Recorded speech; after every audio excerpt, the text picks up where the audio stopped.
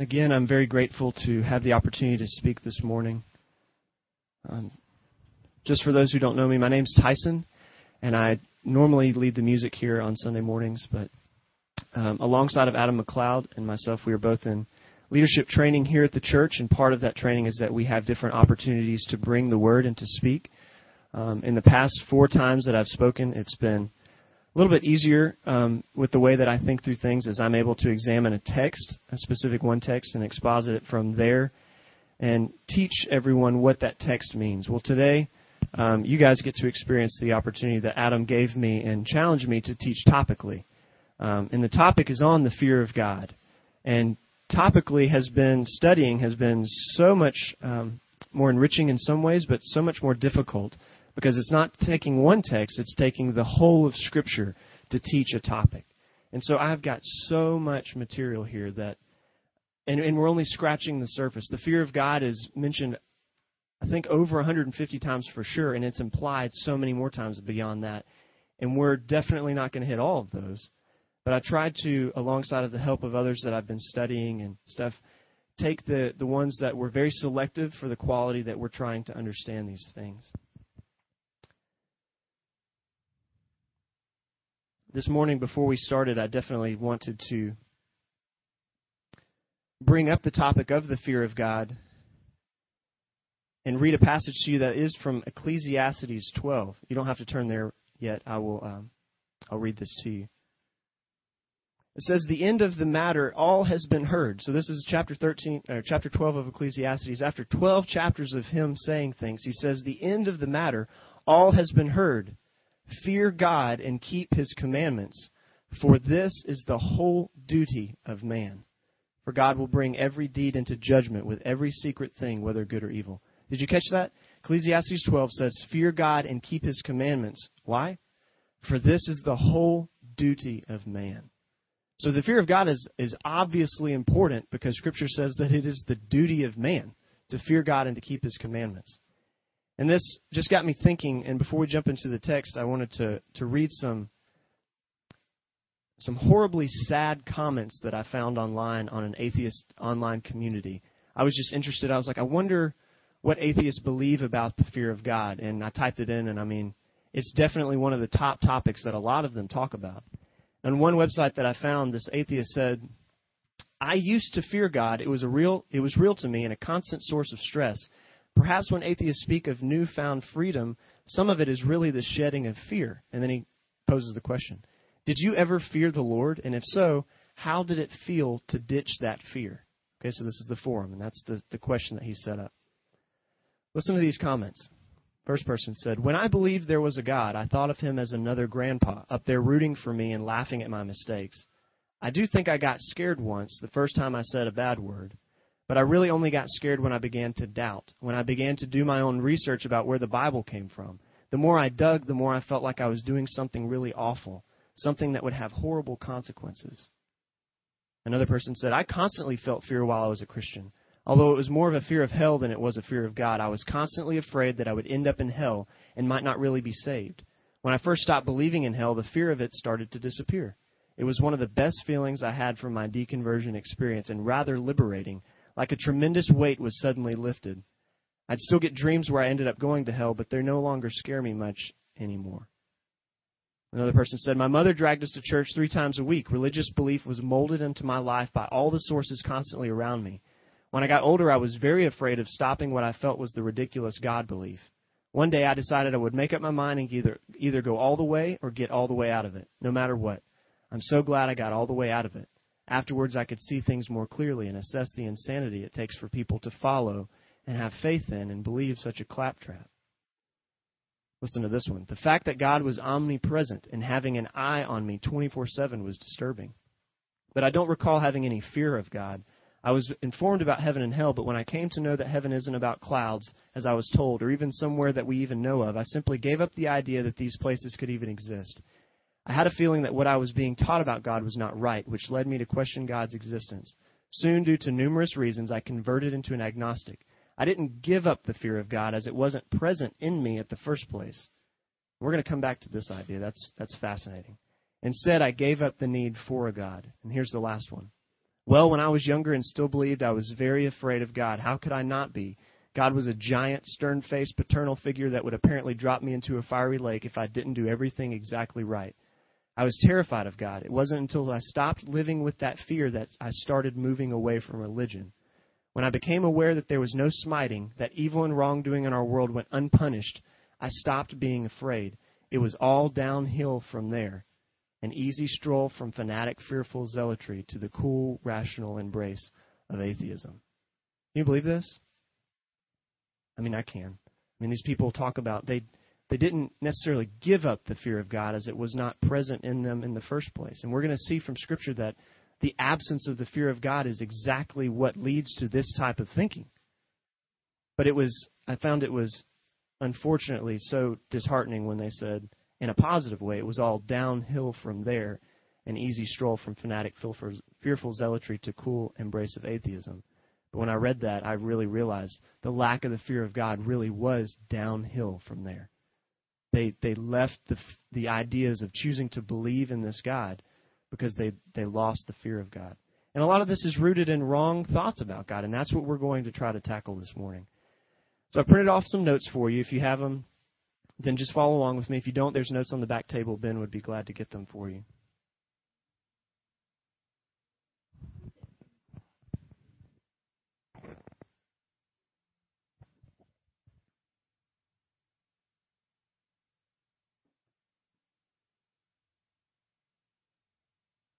So the biblical command up there at the top. This came from the passage that I already read to you. Fear God and keep His commandments. This is the whole duty of man. So the biblical command that you could write down there is to fear God and to keep His commandments. This is the biblical command. So in light of whatever the atheists believe about fear or whatever they've decided in their own personal journey, the Bible is clear and there is a command that we are to fear God and to keep His commandments. But what does it mean to fear God? Some of you guys already might know this. We've been taught this in some ways in Sunday school. Others may have no idea. And I hope that by examining what Scripture says about this, that we'll be able to understand today. So if the command is to fear God and keep His commandments, then right underneath that in italics I said, in order for Christians to properly fear the Lord, we must first have a different perspective about things. So there's 3 different perspectives that we're going to examine today. The first one is we must understand how the fear of the Lord is defined. I mean, right? If you're going to understand what anything really is, you got to know what it means. So we want to examine how the word fear and how the fear of the Lord in Scripture is defined. And that answers the question, what does it mean? There are 2 aspects of the normal use of fear in Scripture. So when the fear of the Lord is mentioned, it uses the word fear, the common everyday word for fear in Hebrew in the Old Testament and in Greek in the New Testament. So there's not an extra special word that's used when it's talking about the fear of God. The fear of God uses the same word fear as is used in normal everyday occurrences when fear is used. So we're going to try to look at different aspects of the one word, but there's only one word. So what does it mean? Well, I mean, if you guys, somebody tell me what you would think fear means. Just fear. Not the fear of the Lord, but just fear. Yeah. Anything else? We'll roll with that. Being afraid, that's good. That's very good. It's the first aspect we're going to look at goes along with that because that's the normal everyday thing. It's a fear of dread. And you can write down any of these things that I'm saying. It's a fear of dread. Dread and terror, seized with alarm, to put to flight by terrifying. So it's a fear of dread, of terror, of seized with alarm. This is what we normally understand, I think, when we think of fear. An example that I am going to adapt was used by a pastor named Albert Martin, and it really helped me see the different aspects of fear. But he was mentioning a boy and a bully, but I'm going to ask you guys to think about, imagine that there is a 10-year-old boy who is walking in the woods with his parents, and it's starting to get dusk, and he goes off to examine some thing that he finds on a stump, and before you know it, he starts going on a different trail and ends up getting lost in the woods. So as darkness starts to fall, the boy realizes he is far away from his parents. He is lost in the woods. He is starting to panic, starting to run around, and it's dark, only to then round a corner of trees to see if there's a path that he could take. And there at the end of the path, there seems to him what seems to be a 10-foot hooded figure. What do you think that boy would feel? Well, whether it was an old, gnarly tree or whether it was something really there, it doesn't matter to a 10-year-old boy. It is fear. If you're lost in the woods, I'd be scared now. Forget the fact that he's 10 years old. If I rounded a corner and saw something I thought was a hooded figure in the woods, I would be terrified. That's the aspect of this. It's dread and terror. It's a dreadful fear that compels one to tremble, right? I would tremble. That'd be one of the things that would happen. But then run away. One wouldn't dare stick around. To run away would be the wise choice, right? This fear is based on potential harm. It is a great dread. So it's fear that there's something there. There's potential harm from the object of fear. I am driven to run away. That's the first aspect of fear. We see this actually in Scripture and in a lot of places. I'm just going to choose a few. Deuteronomy 2:24, God tells the Israelites as they're going in to take possession of the land, and Adams mentioned this 2 weeks ago. He said, "Begin to take possession and contend with this king in battle. This day I will begin to put the dread and fear of you on the peoples who are under the whole heaven, who shall hear the report of you and shall tremble in being anguish because of you." This is definitely a dreadful fear and anguish. Joshua 2:9, he's telling Joshua, before the men lay down, this is Rahab, and she's speaking to the spies there. And she says, "I know that the Lord has given you the land and that the fear of you has fallen upon us." So this is in direct, God said it in Deuteronomy. Rahab's experiencing it with her people and Joshua. The fear of you has fallen upon us, and that we, all the inhabitants of the land, melt away before you. For we have heard how the Lord dried up the water of the Red Sea before when you came out of Egypt, and what you did to the 2 kings of the Amorites that were beyond the Jordan.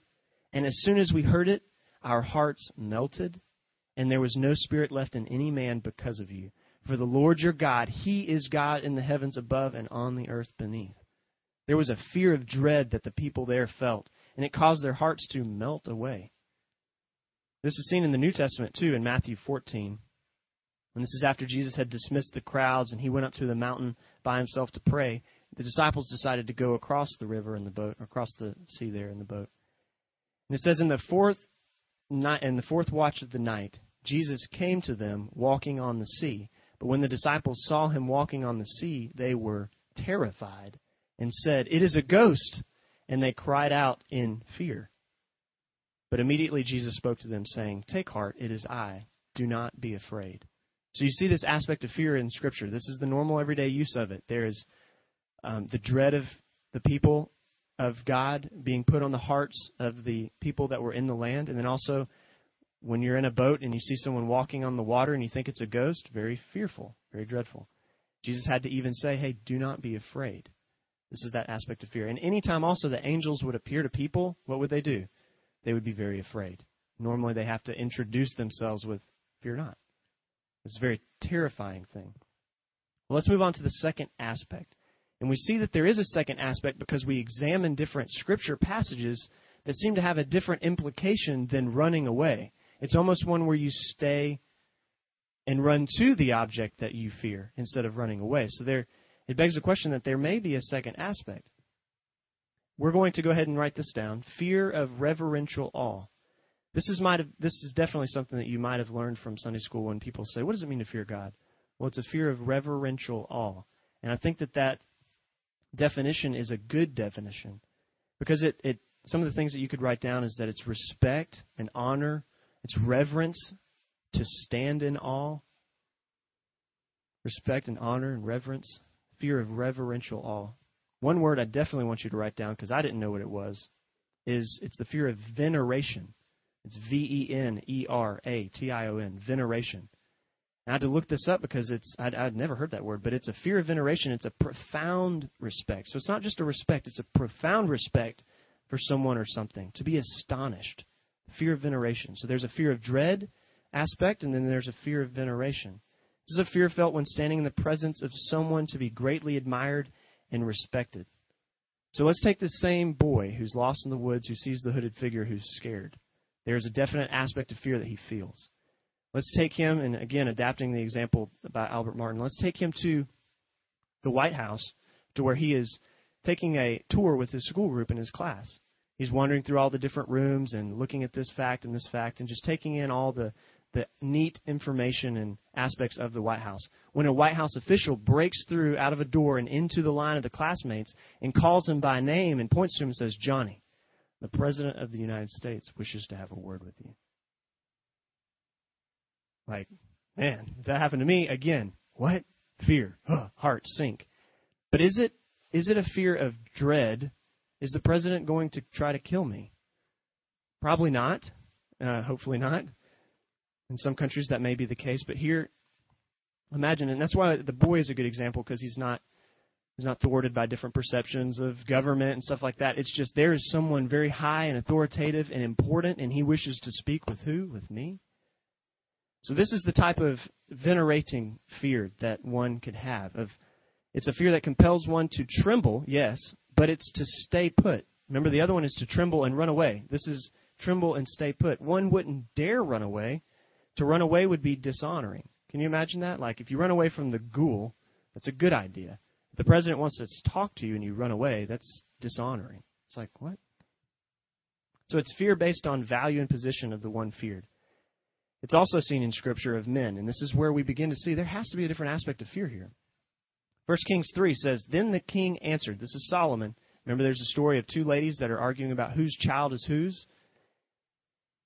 Then the king answered and said, "Give the living child to the first woman, and by no means put him to death. She is his mother." And all Israel heard of the judgment that the king had rendered, and they stood in awe of the king. Other translations say they feared him, because they perceived that the wisdom of God was in him to do justice. And also it's seen in Joshua 4. "On the day that the Lord exalted Joshua in the sight of all Israel, so that they revered him," or feared him, "just as they had feared Moses all of the days of his life." So God exalted Joshua to a position of authority so that people, what?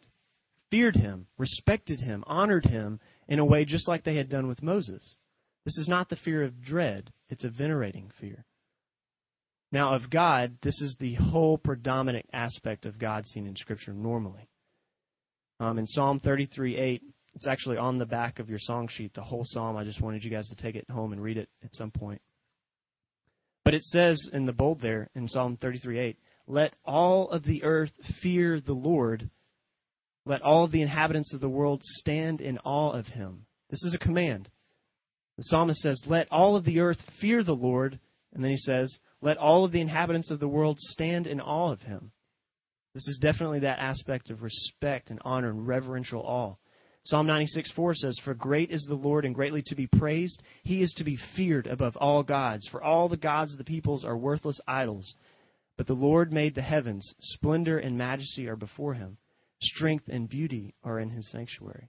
This is the type of fear that Moses felt, if you remember in Exodus 3, when he sees the burning bush, he turns aside to go see, why is this burning and not consumed? What's going on here? And he goes over there only for the bush, a voice to come from the bush. It says, "Moses, take off your sandals. The place where you're standing is holy." He's having an encounter with the living and holy God that we sing about this morning. And what does he do? Well, he's afraid, and he covers his face, and he takes off his shoes. But he doesn't run away. Running away is dishonoring. God is calling him to stay put. It's a different aspect of fear. This is the predominant aspect of fear when the fear of God is mentioned in Scripture. We are to honor and revere and stand in awe of the King of Kings and the Lord of Lords. So do we understand at least the two different aspects of fear? Am I helping you guys understand that? Well, it was interesting. I found one passage where both aspects are seen in one verse, and that's in Mark 4:35 through 41. It says, "On that day when evening had come, he said to them, 'Let us go across to the other side.'" Again, talking about the boat travel across the sea there. It seems like whenever they do that, there's scary situations. "And leaving the crowd, they took him with them in the boat, just as he was, and on the boats were with him. And a great windstorm arose, and the waves were breaking into the boat, so that the boat was already filling. But he was in the stern, asleep on the cushion." Jesus was. "And they woke him and said to him, 'Teacher, do you not care that we are perishing?' And he awoke and rebuked the wind and said to the sea, 'Peace, be still.' And the wind ceased, and there was a great calm. And he said to them, 'Why are you so afraid? Have you still no faith?' And listen to this next verse. "And they were filled with great fear and said to one another, Who then is this that even the wind and the sea obey him? Matthew 9, the parallel of that passage says, and the men marveled, saying, what sort of man is this? So there's two aspects of fear you could see in here. There's fear, we're going to die, we're going to drown. Can you imagine being in a dark, scary ocean where the thought of falling off and you have no idea what's underneath you and you dying and drowning in the sea? That's terrifying. And they go and wake Jesus and say, well, do you not even care that we're about to die? And he stands up and he just says, peace be still. And creation obeys him just as it obeyed him when he created the world. And he looks at the disciples and says, why are you guys afraid? Do you not have any faith? Why are you afraid? I'm rebuking your fear. And then it says, and then great fear fell upon them. Did he rebuke that? No, that's the appropriate response to this. There's the first aspect there, bad. Not so good in this situation when you've got the King of Kings in your boat and you're afraid. But the second aspect is very appropriate when you have the King of Kings in your boat, and that's the fear of veneration. This fear, I'm going to give you a small example of how this was for me. Last Sunday when I was studying this, I woke up 5 in the morning. It was really dark. I was praying about, God, help me see this. Well, Sarah had a baby shower the day before and had all these decorations hanging from the ceiling, some from the windows. By God's, I guess, great design of humor and teaching, he decided to allow all of those things to fall at one time. And I'm in the kitchen behind a wall. I can't see what's going on in there. So I don't know about these things on the ceiling falling. But what it sounds like to me is if somebody is suddenly lifting up the window and bursting through our blinds. So to me, I'm gripped with fear that in 2 seconds max, I mean, the sound of this, I'm about to meet somebody that's about to try to harm me. So I remember stepping behind, ready to engage. I only had a phone. I was ready to throw it. That's all I had. But I'm about to engage someone that has intruded in my house. And, of course, I get behind the wall, and there's nobody there. Everything was silent. But I'll tell you what I heard. My heart was like, boom, boom, boom. It was really slow and really loud. And I remember sitting back down and being like, okay, where was I? And I was like, oh, fear. Thank you, Lord. Help me see that is terror right there. Dread. Something that is harming me. Well, it's really neat because later on that night, I went to bed, and as you guys know, if you remember, last week there were terrible storms here. About 3 in the morning, I wake up to the sound of lightning exploding what sounds like outside of my door. And it just gripped me with terror. I woke up, I remember looking at Sarah, and I was half asleep, and I was like, what in the world? What in the world? She's like, it's lightning, it's okay. But I was scared. I was gripped with fear. So then, as I lay in bed, I was still allowing my heart to kind of calm down. I started thinking about lightning and thunder and the power of storms and the might of just the weather that was outside. And it brought to mind the passage that we read this morning, Revelation 4. God brought it to mind and reminded me that around his throne as he is being worshipped, there's peals of thunder and lightning as these creatures are screaming, holy and holy and holy. And I started thinking less about lightning and more about the God who is above lightning, the God who lightning serves. And there was not so much a fear of dread as much anymore, as much as it started to move into this honoring and respectful, humble trembling as I lay in bed thinking about a God who controls this powerful source of power. So that's just kind of an example of how there's two aspects that I experienced last week. All right, moving on. There are two perspectives of fear from Martin Luther and R.C. Sproul that I'm going to mention. And I kind of wrote them right down there. There's a servile or a servile fear, which comes from the Latin word which means slave. And you could write in your blank either of these. It's a fear which a slave would fear toward his taskmaster. So felt by a slave towards his taskmaster, or a prisoner towards his torturer. Either one that you want to write down is fine. Slave towards his taskmaster or prisoner towards his torturer. This is very similar to a dreadful fear, but is one where the person knows that there is definite harm coming from this person. It's one rooted in anxiety and dread. I mean, you can imagine if you're a prisoner fearing your torturer. But this is a fear also because of the knowledge of the one to be feared that it may produce inward bitterness. I mean, no one respects in some ways a torturer if you're a prisoner. This is not the aspect of fear Christians are called to fear God with. This type of fear leads to a performance-based relationship with God where one is constantly anxious about making God angry. This is the type of fear that the atheist felt towards God. Wrong perspectives of who he is. This is that type of fear. This view assumes he is ready to punish us at our smallest move in the wrong direction at a moment's notice because he's mean and ill-tempered taskmaster. This is a fear felt by many of those atheists. This is seen in a parable in Luke 19 when the servant hid the talent in the ground, and he said to the master, I hid it because I knew you were a hard man and I was afraid of you. That's the type of aspect of a servile fear where I'm doing something because I know you're a hard man. I'm trying to not get the consequences of what my actions entail. But the second one is a filial fear. And this comes from a Latin word which means son.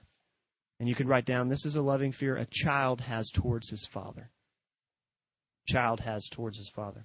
A son who loves his father and does not want to offend or displease him. This fear is born out of respect, love, and admiration, not so much because of not wanting to get punished. This type of fear is rooted in respect and love, and it produces inward obedience. Can you see the difference between being a slave and being a son? Sinclair Ferguson quotes that this is an indefinable mixture of reverence and fear, pleasure, joy, and awe, which fills our hearts when we realize who God is and what he has done for us. This is a type of fear Joseph had in fleeing Potiphar's wife, right? When Potiphar's wife is trying to seduce him into sinning, he says, think about all the things that Potiphar has done. He's elevated me to this. He's given me everything except for yourself. How in the world could I do this great sin against? You would think he would say Potiphar, but he didn't. He said, how in the world can I do this great sin against God? He had the proper perspective of, I'm not necessarily afraid of the consequences of a mean and angry God by sinning with you, but my respect level and my honor and my reverent view of who God is means that I do not do this sin because it would be sinning against my King. This is seen all throughout the Bible, and we cannot take the time to examine all of them. But I had two questions that I kind of thought of that before we move on. Should people stand in reverential awe of God and fear him? The answer, absolutely. It is a command for the whole world. Remember Psalm 33? Let all the earth fear the Lord. Let all the inhabitants of the world stand in awe of him. So should we have this reverential, venerating fear of God? Absolutely. It's a command for the whole world. What about this? Should people have a dreadful fear of God? What do you think? Yes. The answer is absolutely. One should fear God if there is reason to be afraid of him and to encounter his judgments. Listen to Hebrews 10:26-31. Well, before we get to that, think about in Genesis 3 when Adam sins against God. What does he do? He hides himself because he's what? Afraid. Think about how disrespectful and dishonoring it would be to have sinned against a holy God and shot the breeze with him when he came back, walking in the garden. Ready for our walk, God? No. He was afraid. He knew what he had done. That's a proper feeling. Fear, a dread of God, because encountering his judgments was something that was deserved. Hebrews 10:26-31 says, For if we go on sinning deliberately, after receiving the knowledge of the truth, there no longer remains a sacrifice for sins, but a fearful expectation of judgment and a fury of fire that will consume the adversaries. If we spend our lives rejecting the gospel, the only thing left for us is a fearful expectation of judgment and a fury of fire. Anyone who has set aside the law of Moses dies without mercy on the evidence of 2 or 3 witnesses. How much worse punishment do you think will be deserved by the one who has trampled underfoot the Son of God and has profaned the blood of the covenant by which he was sanctified and has outraged the Spirit of grace? For we know him who said, Vengeance is mine, I will repay. And again, the Lord will judge his people. It is a fearful thing to fall into the hands of a living God. It is a fearful thing to fall into the hands of a living God. In 2 Thessalonians 1:5-10, we studied this as well. I'll just read a section. When the Lord Jesus is revealed from heaven when he comes back, with his mighty angels in flaming fire, he will be inflicting vengeance on those who do not know God and on those who do not obey the gospel of our Lord Jesus Christ. They will suffer the punishment of eternal destruction away from the presence of the Lord and from the glory of his might when he comes on that day to be glorified in his saints and to be marveled at among all who believe, because our testimony to you was believed. You see this? So unbelievers should definitely dreadfully fear God and flee from the approaching wrath of God. And how can we do that? By turning to Christ, the way that he has made for us to escape this wrath. It is a proper thing to be in dread of a God who brings wrath against sin if you are in the category of receiving that wrath when he comes back. To not feel this would be crazy. I mean, it's the essence of what somebody said, the essence of impiety. So if you are not saved, if you do not know God, then yes, you should be afraid of him. You should be afraid of him. He is holy and righteous and hot-bent towards destroying sin. He's prepared hell for Satan and his angels, but for also those who will continue on in unbelief and rejection of the Son of God. How much more, Scripture says, will they be punished who trampled underfoot the Son of God? There's only thing left is fearful expectation of judgment. It is a fearful thing to fall into the hands of an angry God. So unbelievers should. But that's the gospel. Turn to Christ. Turn to him who is this dreadfully fearful God who provided a way by killing his Son to make a way. Believers, though. What about believers? Should we have dreadful fear of God? Good question, eh? It is a good question. I think that the answer is yes and no. No in the sense that we do not fear condemnation, right? There's now, therefore, no condemnation for those who are in Christ Jesus, Romans says. And also we can approach boldly into his throne of grace because of what Christ has done. However, we are not to ever lose the aspect of the dreadful fear of God. Jesus commanded it in the New Testament. Luke 12 says, I tell you, my friends, do not fear those who kill the body, and after that have nothing more that they can do, but I will warn you whom you are to fear. Fear him who, after he is killed, has authority to cast into hell. Yes, I tell you, fear him. You see what he's saying there? So, don't be afraid of what you're going to eat and not going to eat, and those who can kill the body and might persecute you. Don't have that aspect of fear. But I'll tell you who you're to fear. Keep the aspect of the dreadful fear of God. Live your life to honor and please him, because he's the one who can't just kill you and have nothing else to do. He can kill you and throw you into hell. This is a holy God. So we should definitely continue to have that aspect of the dreadful fear of God, although it's not that servile fear. We turn into that filial fear like a son to a father. And that's only known by right views of God. So that leads into the second point. In order for Christians to properly fear the Lord, we must first, B, understand how the fear of the Lord is produced. And this answers the question, how do I get it? Well, the first one there, it looks like on some of your notes the numbering system is off. Number 4 for some of you, number 1 for others. At conversion, God himself will give us this fear. So how's this fear produced? How's this godly, reverential, awe, venerating fear produced? Well, look at this. It says, at conversion, God himself will give us this fear. Jeremiah 32:37-41 says, Behold, I will gather them from all the countries to which I drove them in my anger and my wrath and my great indignation. I will bring them back to this place. I will make with them a dwelling in safety. And they shall be my people, and I will be their God. I will give them one heart and one way, that they may fear me forever, for their own good and the good of their children after them. I will make with them an everlasting covenant, that I will not turn away from doing good to them. And I will put the fear of me in their hearts, that they may not turn from me. I will rejoice in doing them good, and I will plant them in this land in faithfulness with all of my heart and all of my soul. Can you hear God speaking that to us this morning? For Christians, a part of the new covenant, he will put the fear of him in our hearts. He'll plant it like a seed to keep us from turning away from him. However, that's very passive, right? Well, if I'm just waiting on God to give me the fear, I don't have to do anything. So if I don't fear him, I just need to complain that he hadn't given it to me yet, right? No. Just like other things, the fruit of the Spirit, he's implanted in our hearts. But what do we have a responsibility to do? Work it out. We have a responsibility. There's a seed that's been planted, but we water and cultivate our soul for growth.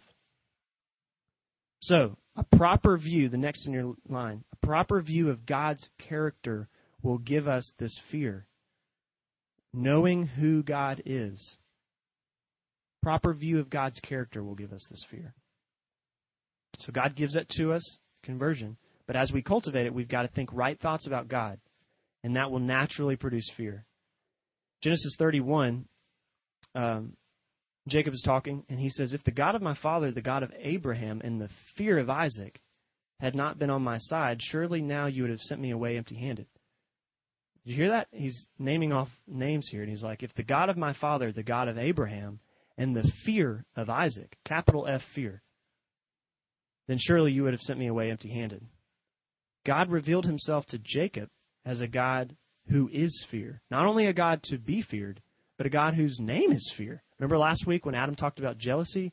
He said God not only has jealous, he is capital J jealous. That's his name, one of his names. God is not only to be feared, but he is capital F fear. So if our understanding of who God is doesn't include an aspect of fear, then we may not know him at all.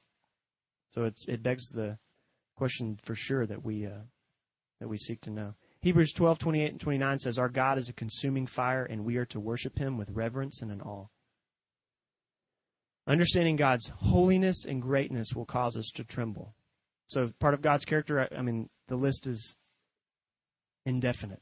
But just taking two, like we did this morning, his holiness and his greatness, when we understand what's really going on around the throne, when we understand what's going on in heaven, that will naturally produce the right response to God.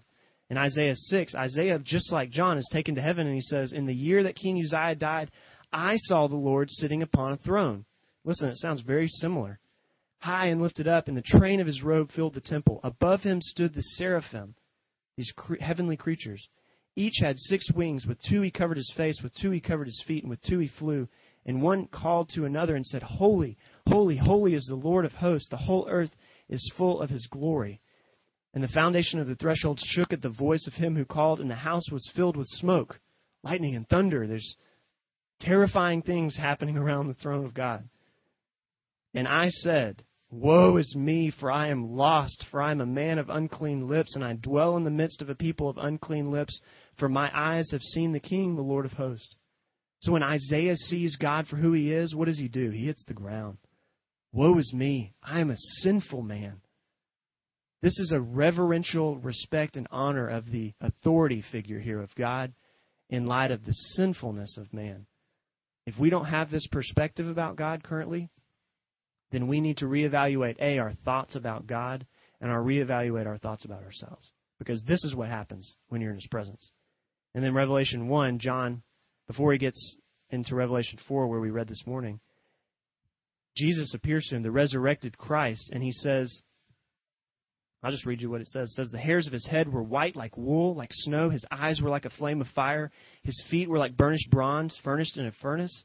And his voice was like the roar of many waters. Can you imagine seeing Christ and describing him that way? In his right hand he held 7 stars. From his mouth came a sharp 2-edged sword. When I saw him, I fell at his feet as though dead. So he sees the resurrected Christ. He also hits the ground as though he's a dead man. But Jesus says, fear not. I am the first and the last and the living one. I died, and behold, I am alive forevermore, and have the keys of death and Hades. This is not one fear where these guys ran away from the presence of God. They trembled and stayed in reverential awe. So his holiness and goodness will produce this, but also understanding his goodness and forgiveness will cause us to tremble. Psalm 34, listen to this. The angel of the Lord encamps around those who fear him, and he delivers them. Taste and see that the Lord is good. Blessed is the man who takes refuge in him. Fear the Lord, you his saints, for those who fear him lack nothing. The lions may grow weak and hungry, but those who seek the Lord lack no good thing. Come, my children, listen to me. I'll teach you the fear of the Lord. So, fear God. Taste and see that he is good.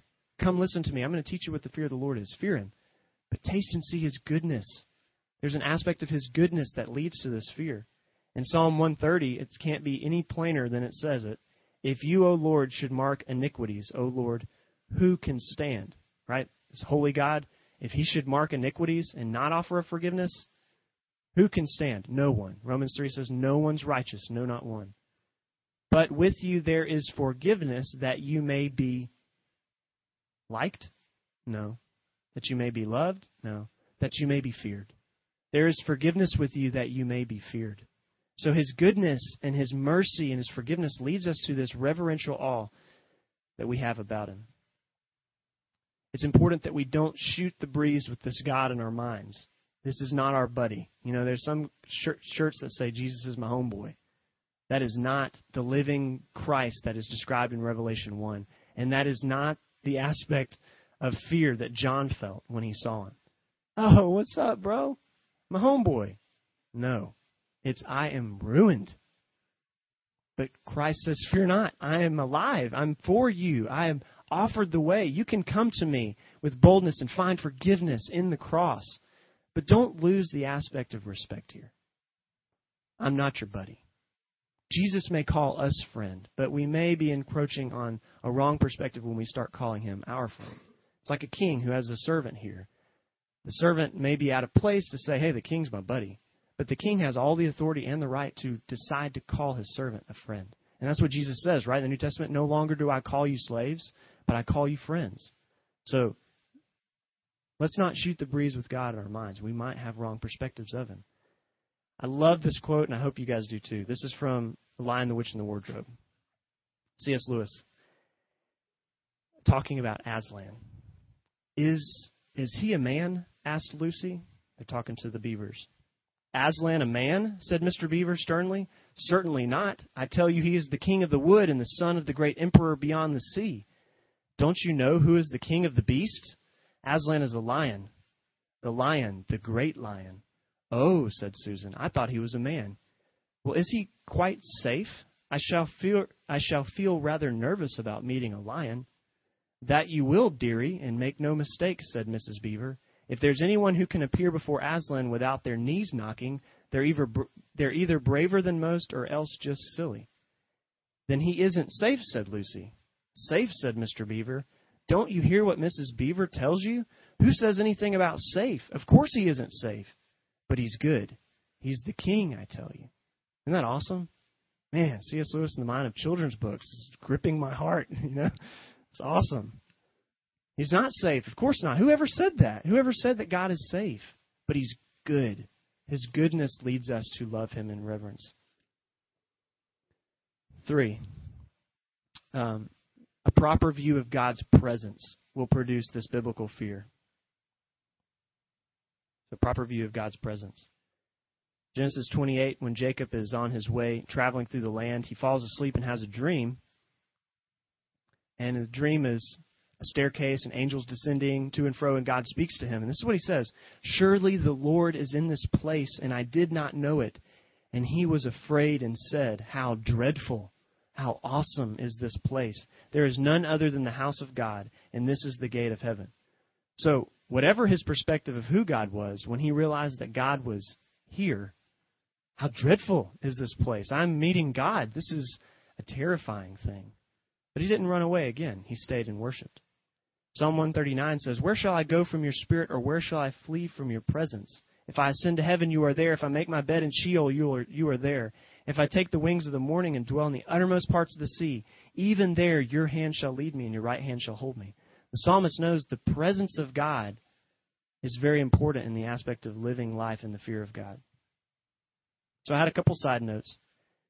And don't worry when you see the rest of the notes. We may not get to them for the time's sake. But my side note here, and we're still in a proper view of his presence, is a practice of his presence will lead to a life of godliness rich with the fear of God.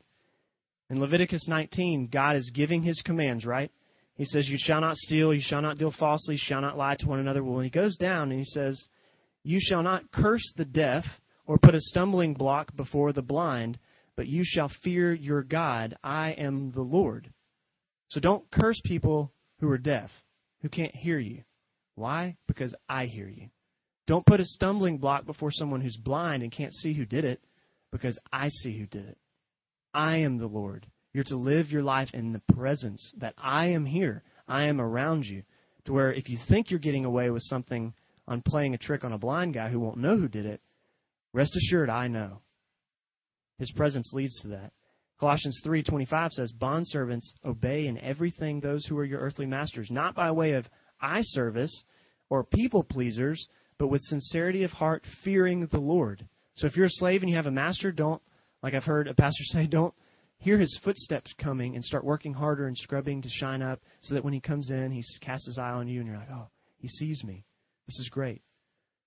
But knowing that after the master has left, God's eye is always on you for your work, a practice of his presence. So we know right thoughts about him and his character, but we practice his presence, and this will lead to the fear of God. Think about it. How does the fear of God affect judges? Well, a judge who fears the Lord, much like Solomon, and much like hopefully some people in our country do today, a judge who fears the Lord will make just decisions because he knows he himself will be what? Judged one day. A judge in the fear of the Lord judges rightly. Think about parents who fear the Lord will lead their kids in the discipline of the Lord, exercising these things for their good in light of the fact that they are held to an accountability relationship with God. Think about students. It doesn't matter if the teacher is gone from the room or not. I don't cheat on my test because God is present. I'm not looking to please people by way of eye service. When we do our taxes, when we drive on the road, it's not just the aspect of seeing a police officer that we're like, oh, the fear, it grips me. But we should be driving in such a way to where we know God is watching. And I was talking to Kyle about this yesterday. Even if we're not driving fast, it still doesn't help that we still feel that, like, oh, man, there's a cop, you know. But we should always be driving and doing things in light of the fear of God. And lastly, spouses and people who are not married, we seek purity and honoring the covenant of marriage within marriage because God is present. Like Joseph said, I'm not going to mess around here. God is my God. He is here. He is present. And if you're single, you're seeking for purity as well because you recognize that God is there. If you're doing something that you shouldn't be doing, whether it's on a computer or doing something with a group of friends, anything that would suddenly be stopped by somebody's presence entering the room, how much more should it be stopped because God is ever present, right? It shouldn't matter that somebody's not there. God is ever present and watching. If we are continuing in sin, not thinking about his active presence, or with the terrible perspective that God is a good God and I'll just repent afterwards and he'll forgive me, we are not living life in the fear of God. Not at all. And we need to pray for right perspectives of who God is and a right perspective of his presence. And remember, this is not a slave-like fear. It's a fatherly fear. We want to grow where we serve and obey God, not out of the fear of consequences of being punished, nor primarily out of the fear that we will have to give an account one day for all that we say and do, because we will, but that we obey out of love and devotion to him for all that he is and all he's done.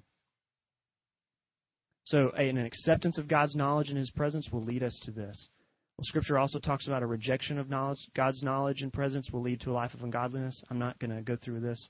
I'm going to skip it so we can get down to letter C. But it does say, one of them, Genesis and Abraham, he said, he lied to the king there about Sarah being his wife, told him it was his sister. He said, I did it because I thought there is no fear of God at all in this place, and they will kill me because of my wife.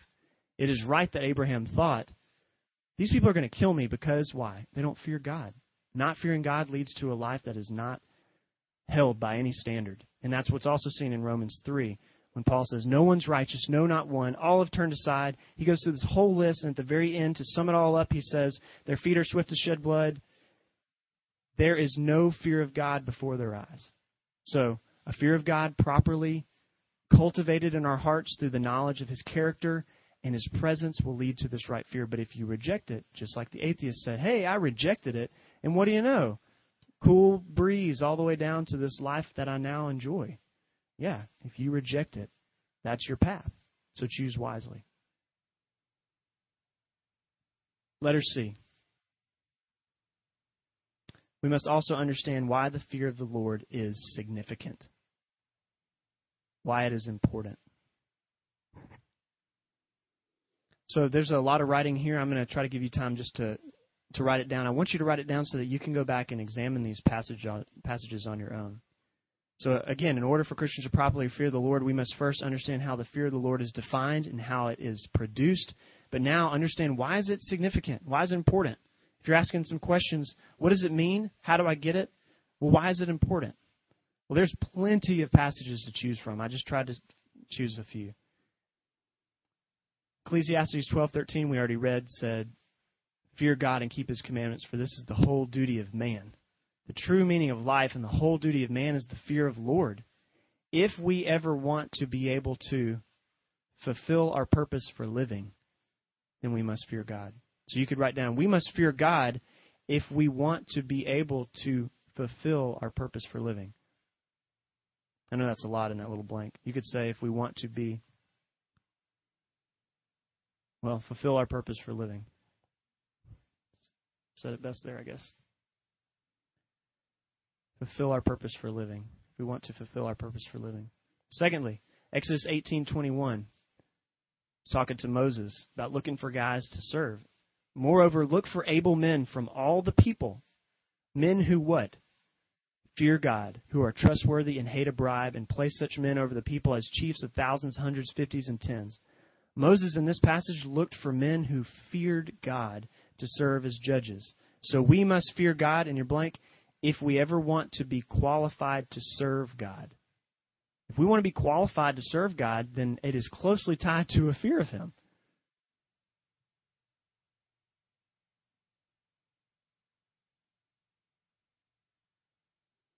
Exodus 20, 18 through 20, moving down. This is such an awesome passage because God brings the Israelites to the foot of the mountain to give them His law. And terrible smoke and lightning and just God's glory is being revealed on this mountain. And it says, now when all the people saw the thunder and the flashes of lightning and the sound of the trumpet and the mountain smoking, the people were afraid and trembled. And they stood far off and said to Moses, you speak to us and we will listen, but do not let God speak to us, lest we die. Moses said to the people, do not fear, for God has come to test you, that the fear of Him may be before you, that you may not sin. The people stood far off while Moses drew near to the thick darkness where God was. See that? So God revealed Himself from the mountain to put the fear of Him in His people, to keep them from sinning. It says, I put my fear of you before you, that you may not sin. It's funny because Moses is like, hey, don't be afraid. God came to put fear here. That's, what? Don't be afraid. He's here to bring fear. Yeah, don't. In some ways, like, this is God. Who else is mighty and holy as this God? What else do you have to fear? Like in the New Testament, don't fear what you're going to eat. Don't fear what you're going to wear. Don't fear man who can only kill your body. Don't fear these things. This is an unbiblical fear. Fear God, though. But He's placed His fear, He's planted it in us, like Jeremiah 32 said, so that we may not leave Him, so that we may not sin. So the blank there you could put, if we want to be, we must fear God if we want to be protected from falling into sin. So if you're struggling right now with a particular pattern of sin, let's reevaluate our perspective of God and His presence. But let's be very vigilant and urgent about harboring and fostering this fear of God because it protects us from falling into sin. Proverbs 1, next 7 and 9 and 10. The fear of the Lord is the beginning of knowledge. Fools despise wisdom and instruction. And then 9:10 says, the fear of the Lord is the beginning of wisdom, and the knowledge of the Holy One is insight. The fear of the Lord is the chief part of knowledge and wisdom. I was listening to a pastor explain this. It's not just the beginning. It's the chief part of all wisdom and understanding, the fear of God. It's like the ABCs and the 1, 2, 3s. No scientist or no journalist ever writes a paper by going beyond what he learned in kindergarten using letters. No scientist ever uses different numbers that he's elevated to. It's the same one. It's the chief part, the foundation for all learning and writing books and mathematical equations are the ABCs and the 1, 2, 3s. The chief part of the fear of God, or chief part of the wisdom and true knowledge is the fear of God. So, in your blank, we must fear Him if we ever want to have true knowledge and understanding. I mean, it's plain. If it's the beginning and the chief part, then if we don't fear Him, we don't have it. So in order to have it, we must fear Him. So we must fear God if we ever want to have true knowledge and understanding. Acts 9:31. So the church, the New Testament church, throughout all Judea and Galilee and Samaria had peace and was being built up. And walking in the fear of the Lord and in the comfort of the Holy Spirit, it multiplied. The early church is characterized by what? Walking in the fear of the Lord and the comfort of the Holy Spirit. So people that might say, oh, the fear of God, it's an Old Testament thing. It's outdated. No. The New Testament church is walking in the fear of God and the comfort of the Holy Spirit. So we must fear God if we want to follow in the example of the earliest Christians. If we want to follow in the example of other Christians, we must fear God.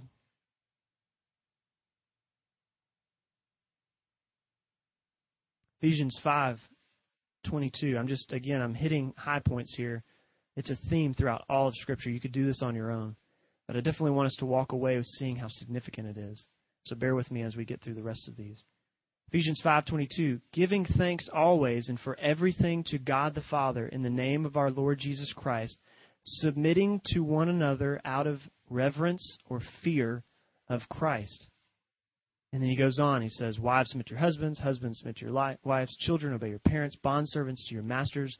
Everybody, I'm giving you the standard for how you're to conduct yourselves with each other, and it's all rooted in the fear and the reverence of Christ that you submit. So we must fear God if we want to submit to one another the way God calls us to. If we want to be healthy church members, even in our church, and do what the Bible says, we've got to fear and foster this fear of God. We must fear God if we want to submit to one another the way God commands us to or calls us to. And any of these that you missed, come see me afterwards. I'll give them to you. Philippians 2:12. Therefore, my beloved, as you have always obeyed, so now not only as in my presence, but much more in my absence, Paul is talking to the church here, work out your own salvation with fear and trembling, for it is God who works in you both to will and to work for his good pleasure.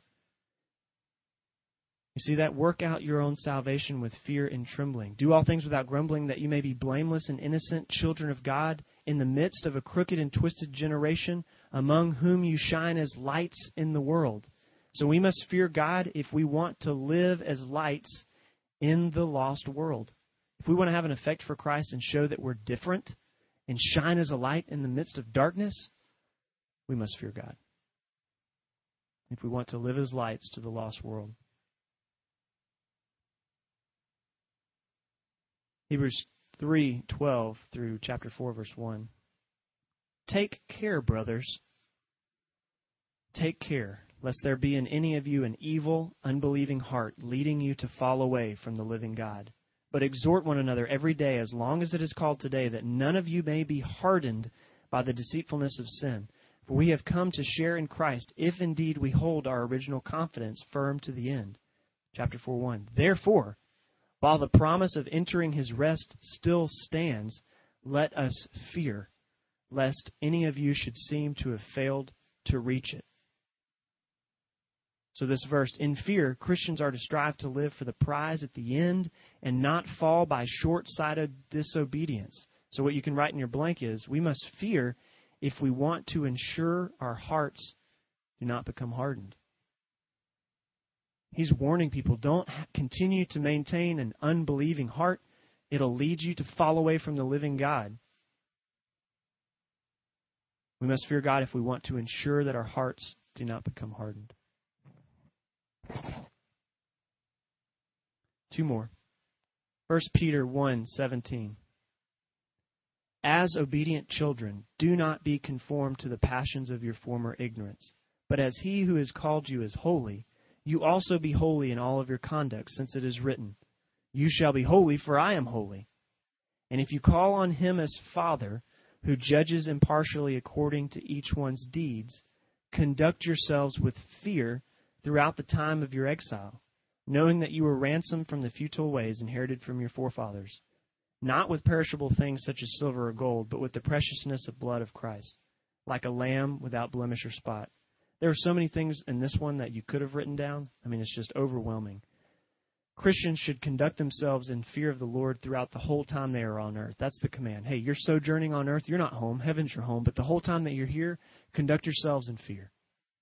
But he says it in light of, and if you call on him as Father who judges, conduct yourselves with fear.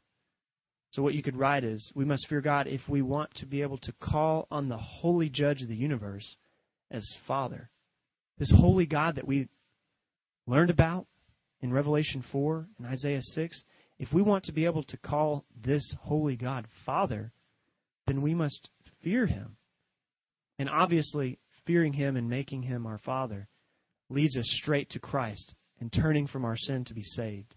So we can call him our Father when we turn from sin and repent. But again, may we never forget the fear of God, as it is our duty the whole life that we're on this planet. And the last one, Revelation 14:7 and 15:4. Then I saw another angel flying directly overhead with an eternal gospel to proclaim to those who dwell on earth. Hear this? There's an angel. He's about to give a gospel. It's an eternal gospel, a message that is always relevant, to every tribe and every nation, every language and every people.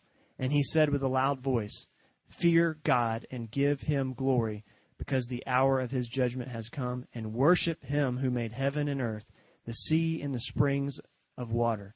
So this eternal message, fear God and worship him. Everybody, the whole earth, you're commanded to fear God and stand in awe of him. This doesn't change Old Testament to New Testament. It doesn't change in our century. If we don't fear God, there's something wrong with us, not because something's outdated. There's angels that will, in the end, continue to say, fear God and worship him. And in that second passage it says, and they sing the song of Moses, the servant of God, and the song of the Lamb, saying, great and amazing are your deeds. This is the song of heaven. If you ever wondered what kind of song we'd sing, this is one of them. Great and amazing are your deeds, O Lord God the Almighty. Just and true are your ways, O King of the nations. Who will not fear, O Lord, and glorify your name? For you alone are holy. All nations will come and worship you, for your righteous acts have been revealed. Who will not fear you is the song of heaven. So we must fear God if we wish to truly worship God like he is worshipped in heaven. We must fear God if we wish to truly worship God like he is worshipped in heaven. It is a clear mark of worship of heaven, this fear of him. So there's some final implications before we get to the application.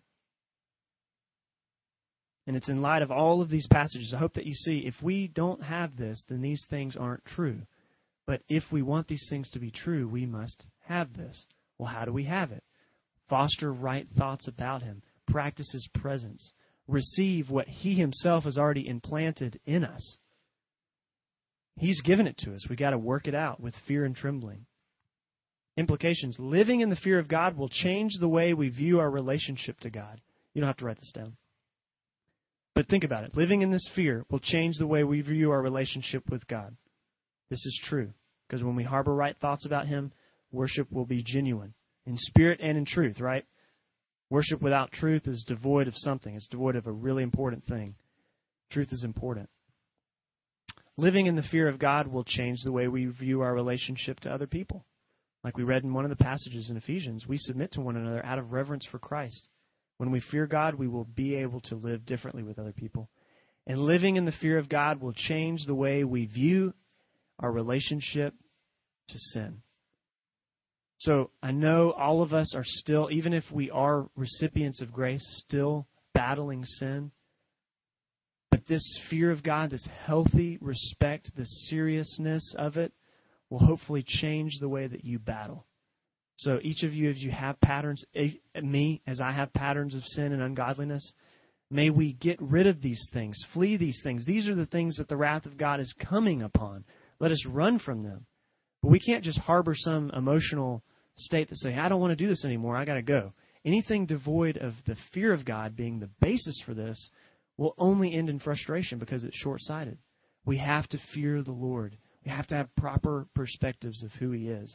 This will lead us to fight sin differently, right? Wouldn't we fight sin differently if we thought about God the way that Isaiah says? If we practice his presence like the scriptures say?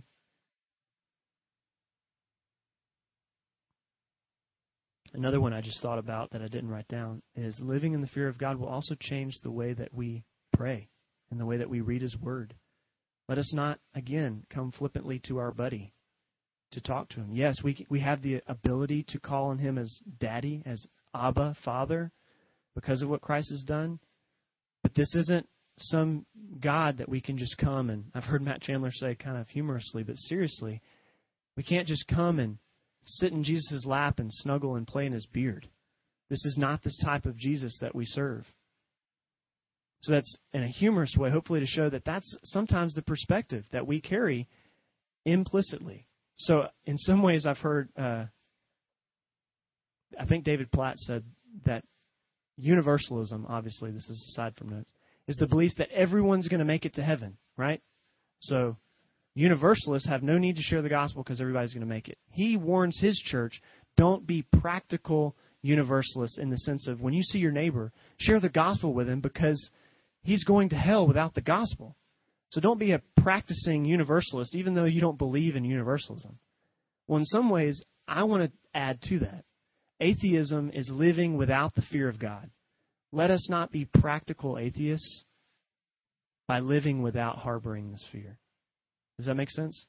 If we live without this, we're doing the same things that atheists do. Let us not be practical atheists. So the application. Understanding the fear of veneration. Again, that profound respect. Let us, in reverence, so understanding the fear of veneration, let us in reverence serve, love, and walk before God and keep His commandments. So when we understand the fear of veneration, let us in reverence serve, love, and walk before God and keep His commandments. So why do you think I chose serve, love, and walk and keep His commandments? Why is that my application? Listen to what Deuteronomy 10:12-13 says. And now, Israel, what does the Lord your God require of you? So if you've ever wondered, what does the Lord require of me? This says, what does the Lord require of you? And it says, but to fear the Lord your God, to walk in all His ways, to love Him, to serve the Lord your God with all of your heart, with all of your soul, and to keep the commandments and statutes of the Lord, which I am commanding you today for your good. You ever wondered what the Lord requires of you? Fear Him, serve Him, love Him with all of your heart, with all of your soul, with that filial love, that father-son fear. And keep the commandments and statutes of the Lord, which are for our good, for His glory and our good. So in reverence, serve, love, and walk before God and keep His commandments. And lastly, understanding the fear of dread, let us turn away from evil and call others to do the same. So the last aspect here, when we understand the fear of dread, the dread that we should never lose of our holy and awesome God, let us turn away from the evil that He hates and that hurts His people, and let us call others to do the same. And why do I say call others to do the same?